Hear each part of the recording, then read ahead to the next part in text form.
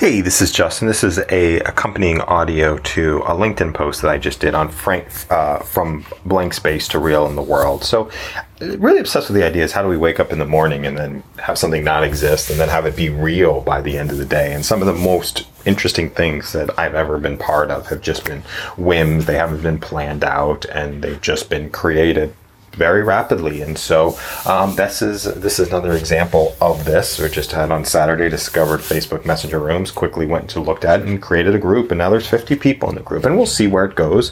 You know, it might be something that we want to follow through with. It might be something that's exciting. It might be something that just, sits on the table. It might be something that we spend a little bit of time on right now. It might be, and then spend a lot more time on later, or, let it go. But there's a whole bunch of different opportunities. But that going from 0 to 1 and just getting something started opens up so many different possibilities.